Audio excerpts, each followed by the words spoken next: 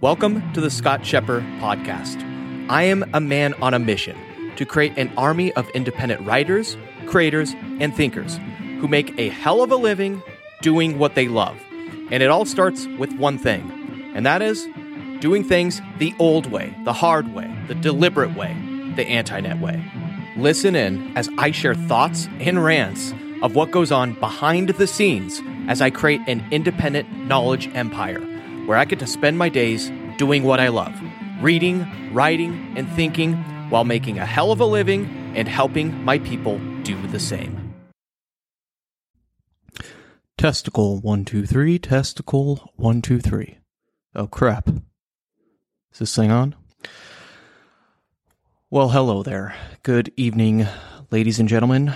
I am recording this episode on a Thursday night at 10:17 p.m.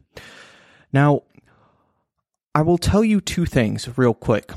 First off, I am wearing a fanny pack right now.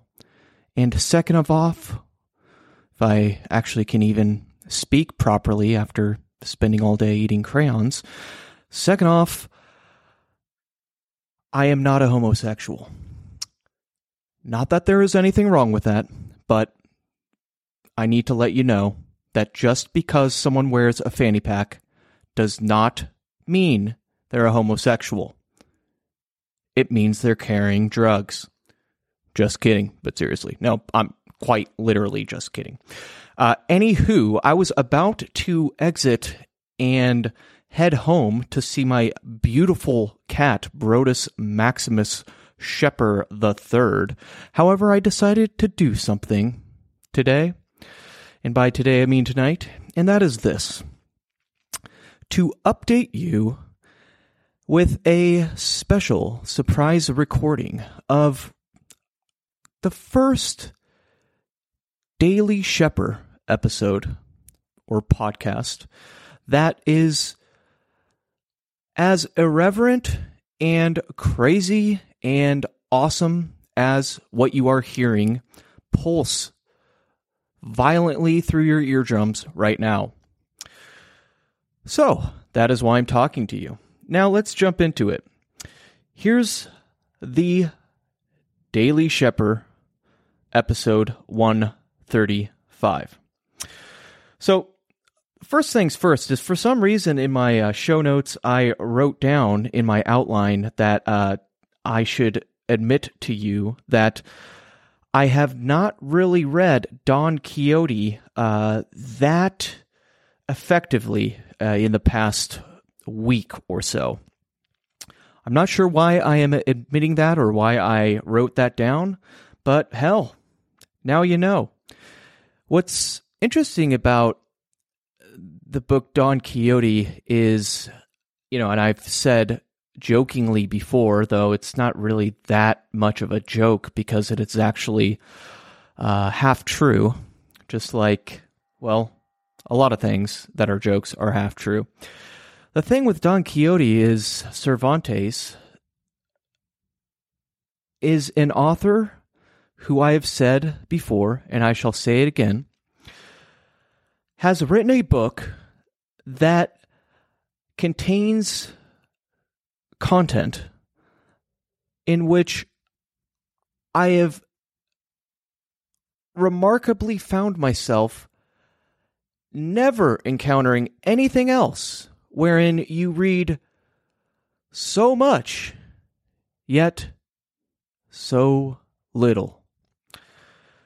Despite this, and despite the seemingly pointlessness of this Mexican beast, and I know it's a Spanish novel. I just wanted to test all of the woke people to see if they were listening so that they know that right from the outset, I am not for them. And, well, I've just canceled myself. So now I can't get canceled. Well, but seriously, it is a wondrous, beautiful Spanish novel, but it is a slog to get through. Yet when you actually do sit down to read it, and I think this is true for many things in life, it is indeed enjoyable. It's almost like the hardest part about reading the book is the part that goes through your mind, the story you tell yourself when you're not reading the book. But when you actually are reading the book, hell, it's quite enjoyable. Anyways, that's why I wanted to touch on Don Quixote in retrospect after, I guess, pulling together some substance of something valuable for you to hear. The next thing I say to you, though, will contain absolutely zero value. You see, I would like to brag about myself today. I would like this example to be called upon and used in your mind when and if I discover that there is an award and a competition for the Cat Father of the Year. Here's why. When I woke up this morning, I decided not to get coffee, not to even treat myself with, the favorite thing that I have miraculously survived and not died from consuming every single day of my life, also known as Quest nutrition bars. No, I didn't even pick up a Quest nutrition bar from 7-Eleven this morning. You know what I did? I walked my hermetically isolated, lazy, pedantic, irreverent ass down to the very first floor in my building in which I reside. In that building, there is a pet store. And here's the selfish part. I'm tired of waking up with cat hair gorged in my mouth as if it is a cotton ball and I'm chewing dip or something. You know why? Because my cat Brodus Maximus Shepherd III is a hairy mother fricker that needs a haircut. And I walked down to this establishment in this pet store. And when I say pet store, I mean a luxurious, beautiful, expensive, and, without reason to be expensive, pet shop in downtown San Diego. And when I walked in, I decided to do something on a whim. I decided to surprise and spoil the living hell out of my cat, Brodus. And I did. How did I do that? I'll tell you. The first thing I did was I bought him one of those scratchy pads. Now, I'm not one of those anal retentive OCD types that actually values or cares about their possessions. How do I mean this, you ask? Well, one need only look to the couch that is resting in the center of my living room to see. It is absolutely torn apart, ripped apart to shreds, and destroyed. So, regardless, I decided to pick up something because it seems to be that Brodus Maximus Shepherd III likes ripping the living hell out of my couch, that I should probably even get him something to sharpen his claws and, refine them so that he can, scratch my couch even more effectively. And I bought him one of those scratchy scratch pad thingies, and I believe that is the technical scientific term. Now, the second thing I bought him was, you guessed it, the typical standard American stuffed animal rat that cats just somehow have injected into their phenotype to absolutely hate. So that is, and by the way, I have zero idea if I used phenotype in the scientific proper term or usage. You should actually search and add that to your vocab of the day. Phenotype, Phenotype. It is a interesting word. I think I first heard it from that evangelical diehard Christian known as Richard Dawkins. I believe I read about phenotype in The Selfish Gene, but that is a fantastic field of actual reality and biology to look into. So, after clearly becoming the cat father of the year, whenever there is that contest that emerges in the attention span and awareness of Scott Shepard, I did one more thing today. Actually, a few. Actually, it'll be brief. I'm just going to cover this one for now, okay? I promise. All right, so I then wrote an article, a writing piece, wherein I defined and specified the audience avatar and audience that I am writing to and writing for. Guess what? I don't really remember much of the article, but I do remember this. I'm pretty sure it sucked. Why did it suck? Well, because one must essentially tend towards infotainment if they wish to actually produce something of seemingly entertainment and value and something worthy of one's attention.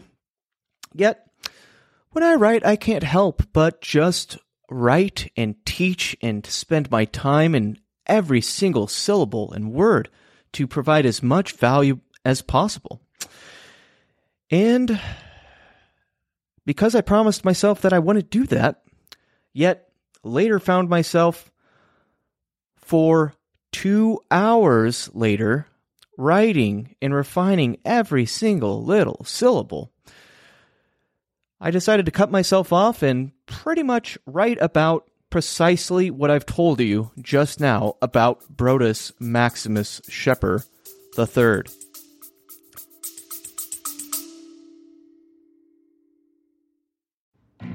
Hey, Scott Shepard here. Real quick, this podcast is sponsored by me. Yes, me, Sir Scott of Shepard. I am committed to never shilling some dildo hipster crappy freaking product like all the other podcasters do. All right? My only ask, however, is that you spend 10 seconds right now, literally pull to the side of the frickin' road, the freeway, stop, and rate and review this podcast. Share it with a friend. This will help me spread my movement. You see, I want to create an army of 1,000 independent writers, creators, and thinkers who get to spend their days writing and creating, using analog tools while making multiple six figures, if they even need to, and more importantly, building a tribe of people that they were called to build, okay? And I want you to rate and review this podcast because it will directly help me in this mission. That's all I ask. All right, now back to the regularly scheduled program. Peace.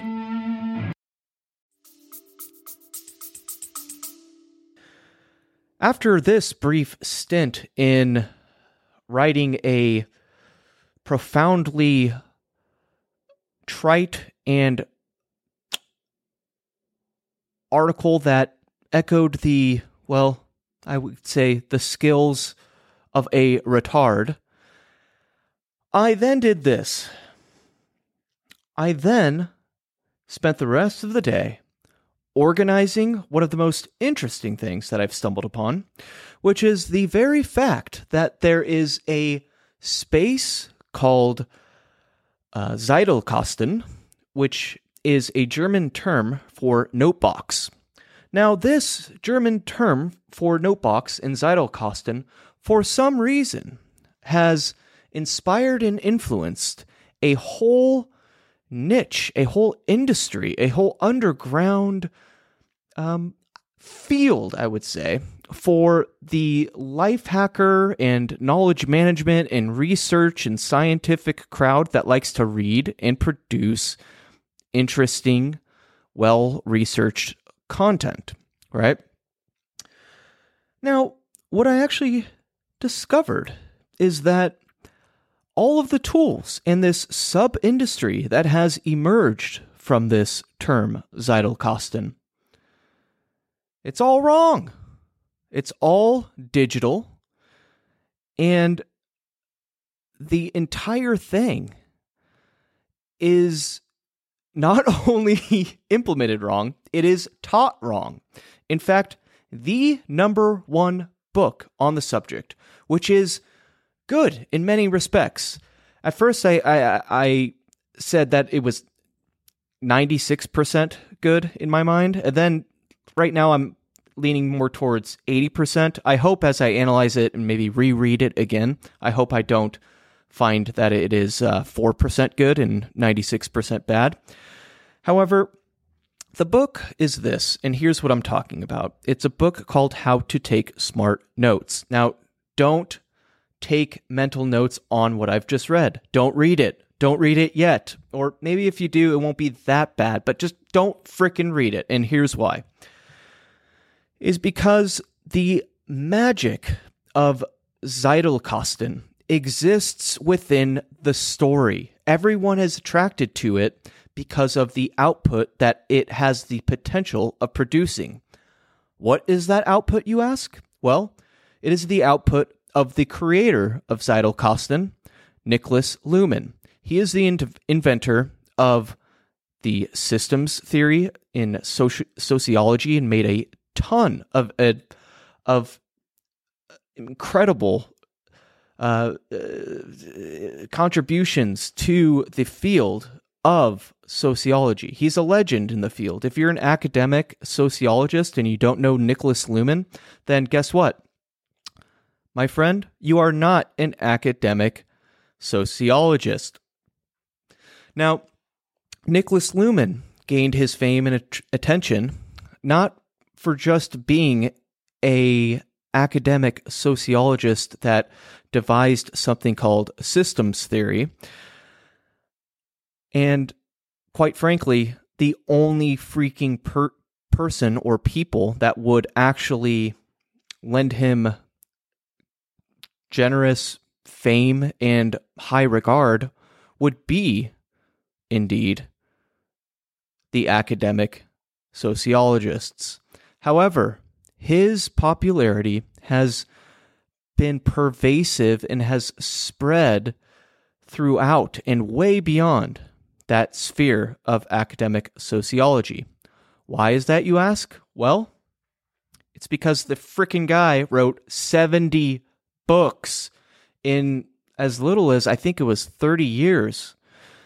And his books, and I have his magna opus, which I don't even know if I've said or pronounced that right. And guess what? I don't even frickin' care. But his magna opus, his claim to fame, his golden child book, which is a theory of society, I have at my home.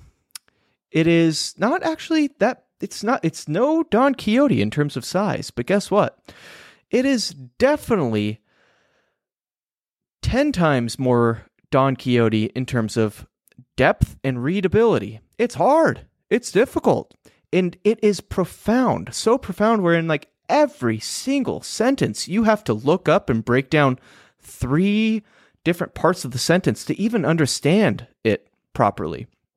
Look, I read his article in his piece that he wrote on Zettelkasten, which for some reason everyone seems to rush to reading the book, How to Take Smart Notes, instead of just reading straight from the horse's mouth of what Zettelkasten actually is, which you will actually get the right, proper understanding of what it is. But I digress. The bottom line is this, is everyone wants to adopt this method called Zettelkasten method because of the outputs and results that Niklas Luhmann produced. But guess what? Unless you actually have a system that has 3 properties. And this does not come from me, by the way. This comes from Nicholas Luhmann himself, okay? These 3 properties. The 3 properties are this. Your system for learning and developing your thoughts and ideas, and so that one day maybe you can create genius level work that is built to last, like, 70 books worth of this. The thing that you must do is you must have a system that is, number 1, analog, meaning it's not digital. Number 2 is it has fixed numbers on every single note card, which allows you to arbitrarily organize them in your own scheme based on the closest concepts, okay? But a fixed number. He put his in the top left corner. For some reason, I've decided to put mine in the top right corner. You know why? Because I felt like it.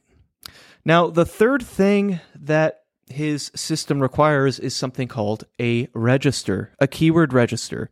That is, you need a way to actually find the concepts, the notes, and the ideas that you have recorded. Now, the 3 things, once again, analog, fixed numbers, and a keyword register for lookup. Here's what it does not include. Number 1, it does not include something that is digital, aka software. It does not include something wherein the file names can be rearranged, dynamic, change, reorganized, and update, and are named or sortable via things like tags or human-friendly names or dates in the file name, okay? And the third thing that it is not something that has a search index. You cannot search the thing. You actually have to manually create, by hand, a keyword register. And what happens when you do this? Well, the following happens. You spend a lot more time doing this, and you think a lot more about what you're doing and how it relates to every single other concept you're doing. And so, the interesting thing is that there is a whole industry that has emerged in the software space. And I'm talking software like Obsidian, Note, what is it called? I don't know. Some Notion is the name.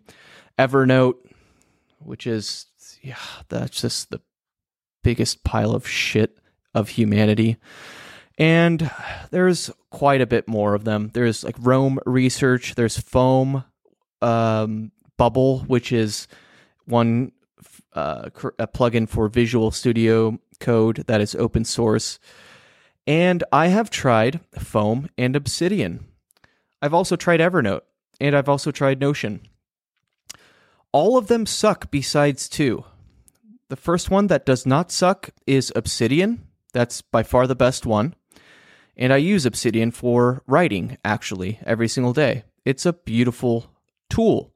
However, it is not Zettelkasten. It will not help you develop ideas. It's actually more of a nuisance if you intend to take notes and learn this whole scheme of taking notes, okay?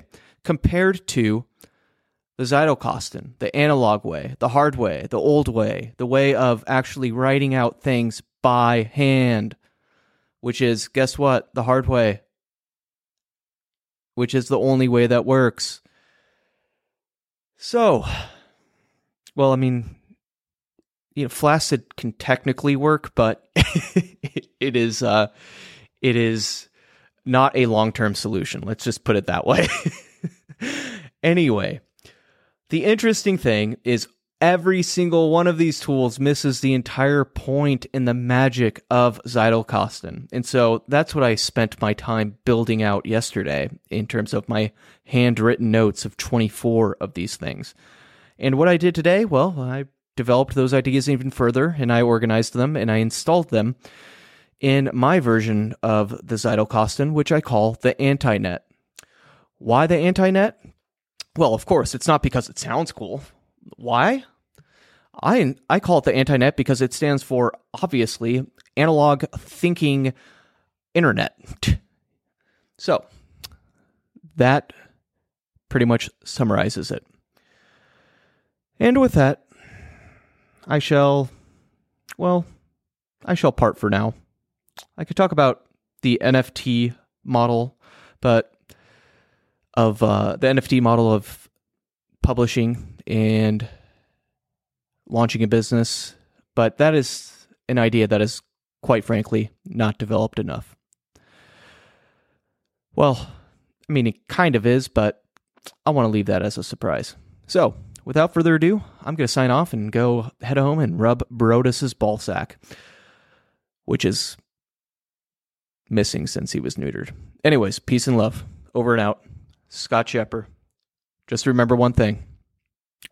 To stay crispy, my friends. Hey, real quick.